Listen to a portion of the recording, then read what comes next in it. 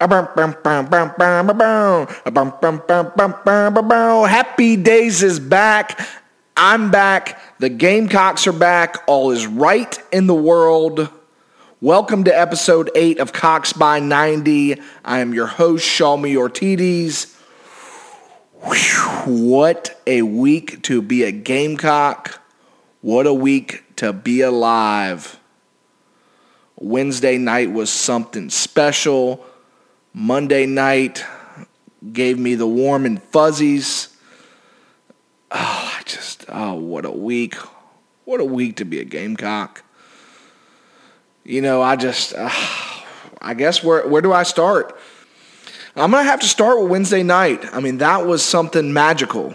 I was there in attendance, watching from the baseline. To watch that unfold, it was something special. We had some fight in us. We had some fight that I hadn't seen from us all year. Going down 14 in the second half, willing our way through every foul call, through every missed free throw. It was a special night.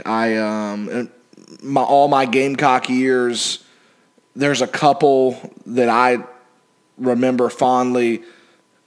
Georgia, 2012. Florida, 2010. Spurrier's first year beating Florida at home. Obviously, the Bama win. Basketball, yes, Kentucky has been on the end of some of those special wins. Last night was just special. To be in attendance for a buzzer beater, I mean, it was, it's hard to describe. I mean, the only way I can describe it is that feeling I get when I'm about to go into a bloomin' onion from Outback that's extra crispy. It's something special, and you can't put it in words. The feels, it was special. But Wednesday night, it was a great win. It was something we needed desperately. You all that tune in every single week, you heard me say on the last episode, between Tennessee and Kentucky, we had to split these games. That Tennessee game, oh my goodness, back and forth. I'm not going to go shoulda, coulda, woulda. I wish we could take one up in Rocky Top. We didn't, but that made the Kentucky game a must-win. And if you would have told me the stat line that Kotsar would have played 3 minutes, A.J. Lawson would only have 2 points, that Bolden wouldn't even play in the game, I would tell you we would have gotten blown out by 30. Shoot, maybe even more than that. But look in here,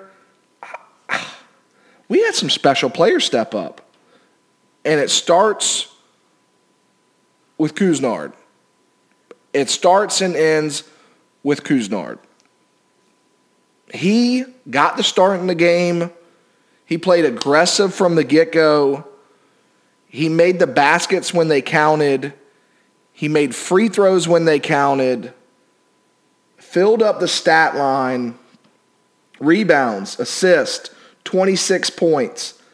Stayed out of foul trouble. 4 from 5 from the three-point line. Heck of a night, sir. Heck of a night to have a ball game at your home court in a packed arena. I tell you, shout out to the students. They came out in droves, filled up the lower bowl sections, took the top 3 sections that they were allocated to. It was something special. Colonial Life Arena can be something special when our fans are there. Frank Martin alluded to it in the press conference. When that place is rocking, it's something special. You might be saying, Jeff, you've said something special here 10 different times. Wednesday night was a special night. It was a special win. We needed that win. This team needed that win. Quite frankly, Frank Martin needed that win. And one thing that win did the most was give our fans a little bit of hope. It gives our fans a little bit of hope, taking down another top 10 team, that we can still have the season that we want to have, and that's making the big dance. We want to be dancing. And this team has the pieces, and a lot of teams can say this, but when put together, resembles, in my opinion, a top 4 SEC team. You might be like, holy, that is outrageous. No way. Yes, it is absolutely true.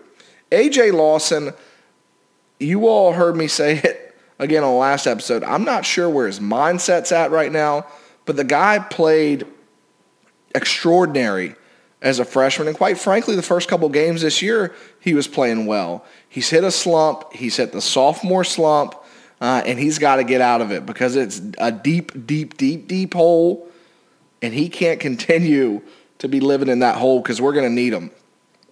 You got a guy like A.J. Lawson. Couisnard plays the way he did. Minaya gives you 10 to 12 off the bench.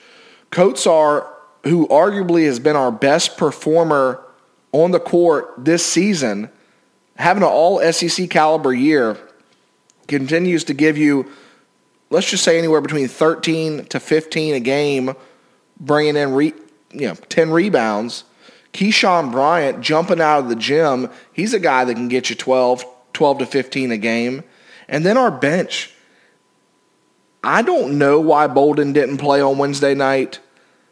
I kind of probably could tell you that he didn't react in a way that Frank would want somebody to react to a benching with Couisnard taking the start on Wednesday night. There had to have been something there. This is a speculation, but there had to have been something there. But if you get a guy like him believing in the sixth man role, Wildens Levesque is a big body, freshman coming into his own. I talked about Frank, strong stat line. McCreary, the guy's just hustling. Trey Hannibal, my boy, Taz, the Tasmanian Devil.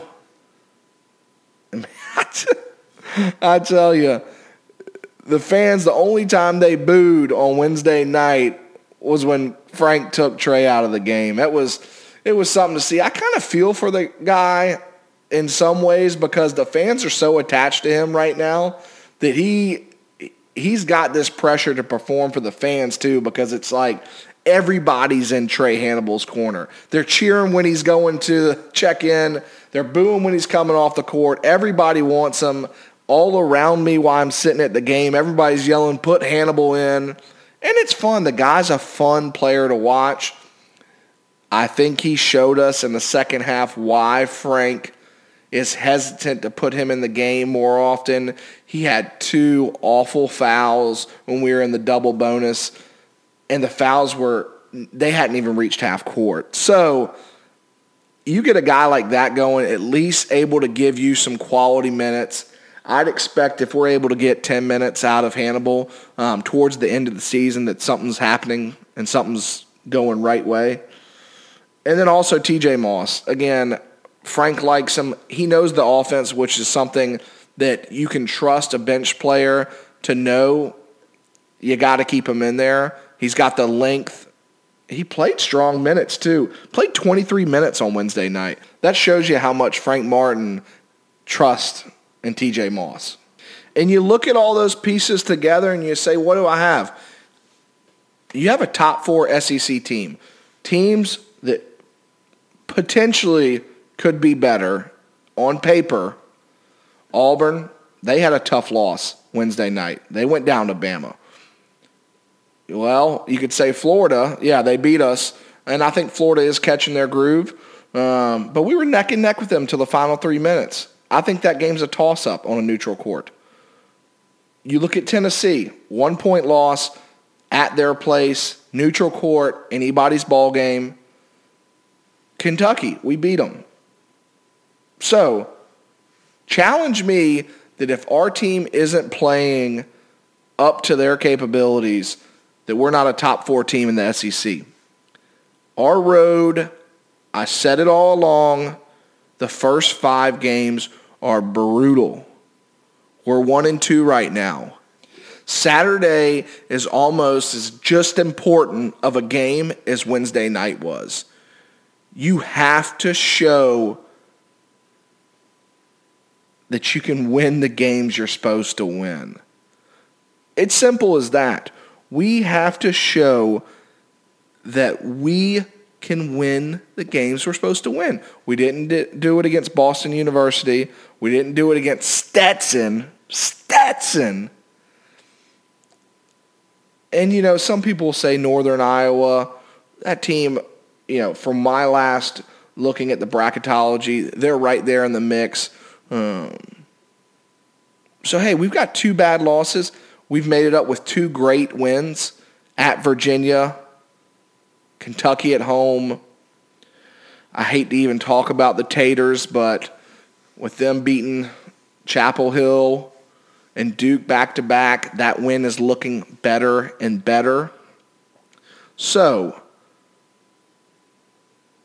who am I not to say that the Gamecocks are a top 4 team, can go in, win at A&M on Saturday, be 2-2, heading to Auburn next week, and like I said, you get out of these first 5 games 3-2, absolutely incredible feat. Go win at A&M, get the fans, get everybody believing in you, bring that momentum into Auburn. Who knows what happens? As I said all along, 2-3 is fine to start these first 5 games. That's how brutal of a stretch it was. You couldn't go 1-4. These next 2 games, you got to, at minimum, split them. You win both of them. Now we're talking getting back in the tournament picture. As crazy as that sounds, that would mean that you would have another top 25 win at Auburn. And at the moment, that would be 3 top 25 wins. That would be 4 quadrant 1 wins. Clemson would count as a quad 1 win because of the fact it was on the road. So now you're starting to put a resume together where, looking at some of the teams last year, some of the teams didn't even have 3 quad 1 wins that were getting in the tournament. I know it's going to come down to wins and losses, and ultimately that 20 wins number is where you want to be. And to do that, you got to beat A&M on Saturday. It's simple as that. You got to get the fan base back believing in you, and I think we can do it. I think A.J. Lawson's going to have a bounce-back game. Again, I don't know what happened to Bolden, but if he can believe in that 6-man role, again, watch out for this team. Watch out. And if you all follow me on social media, a couple of you got a little heads up on Wednesday as I was heading down 26 to the City of Dreams. I put out a nice little video to give you all a heads up. Gamecocks at home were a plus 205 on the money line against Kentucky. We've beaten Kentucky 4 times since 2010. Almost splitting the series. No other team in the SEC is doing that. For those of you that follow me, got that tip. You sprinkled a little money on them. And hopefully you had a nice payday. I say that because if you're not following on me, get at it.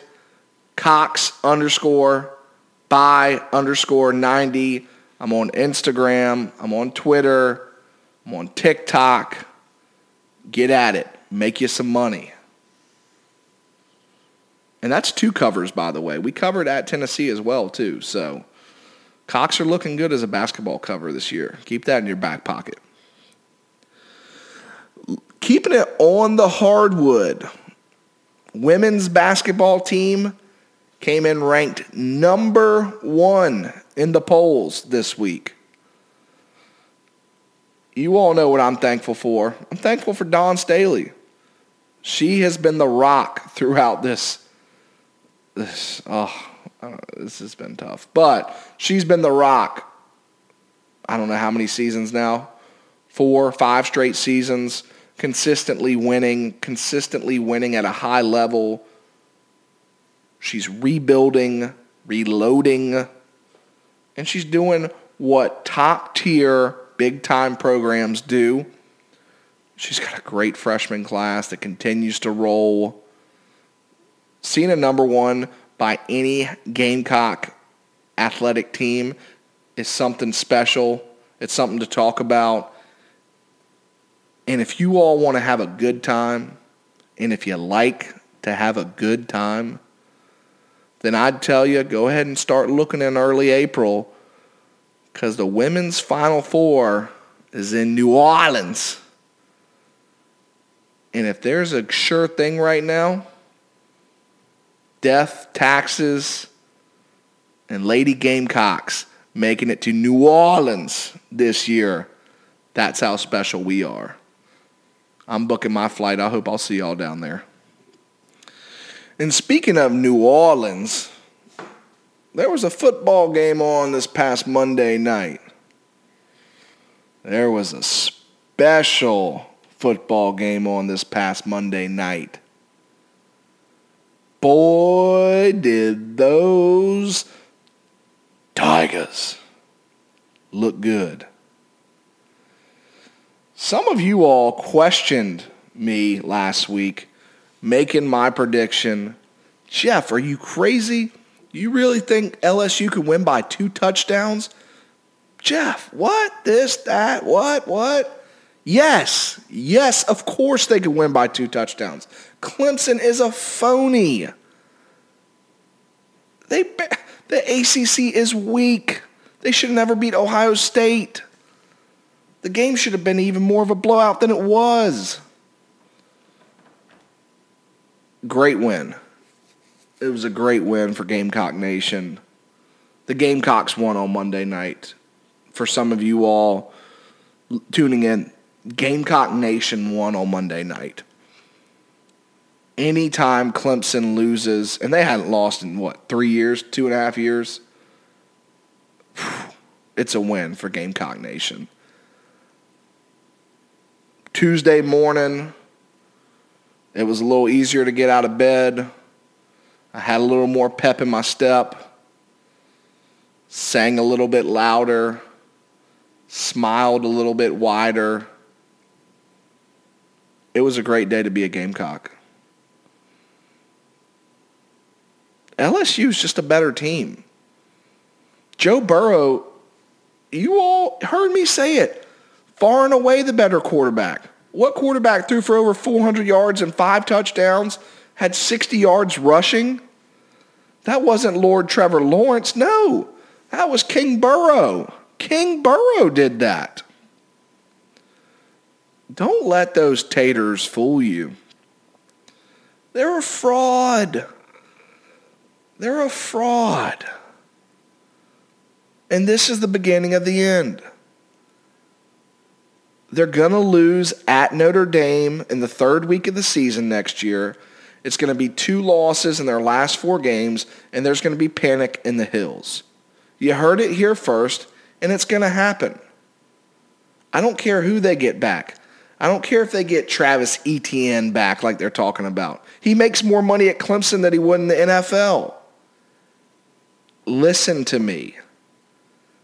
Clemson gets showcased in these weak ACC games. Monday night showed them for who they were. They were a fraud. I would have much rather seen Ohio State play in that game. Would have gave them a better matchup.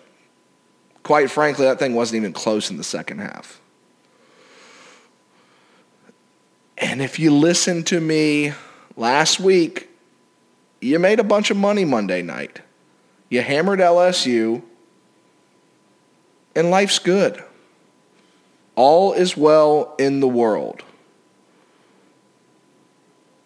I don't care if they could beat us 100 times. Keep losing that national championship. That's fine with me. Oh, my God, Tuesday was great. The orange little flags were going. The pom-poms were going. The tiger tails off the back of the cars were going. They went into hibernation. Don't know if they're going to come back out.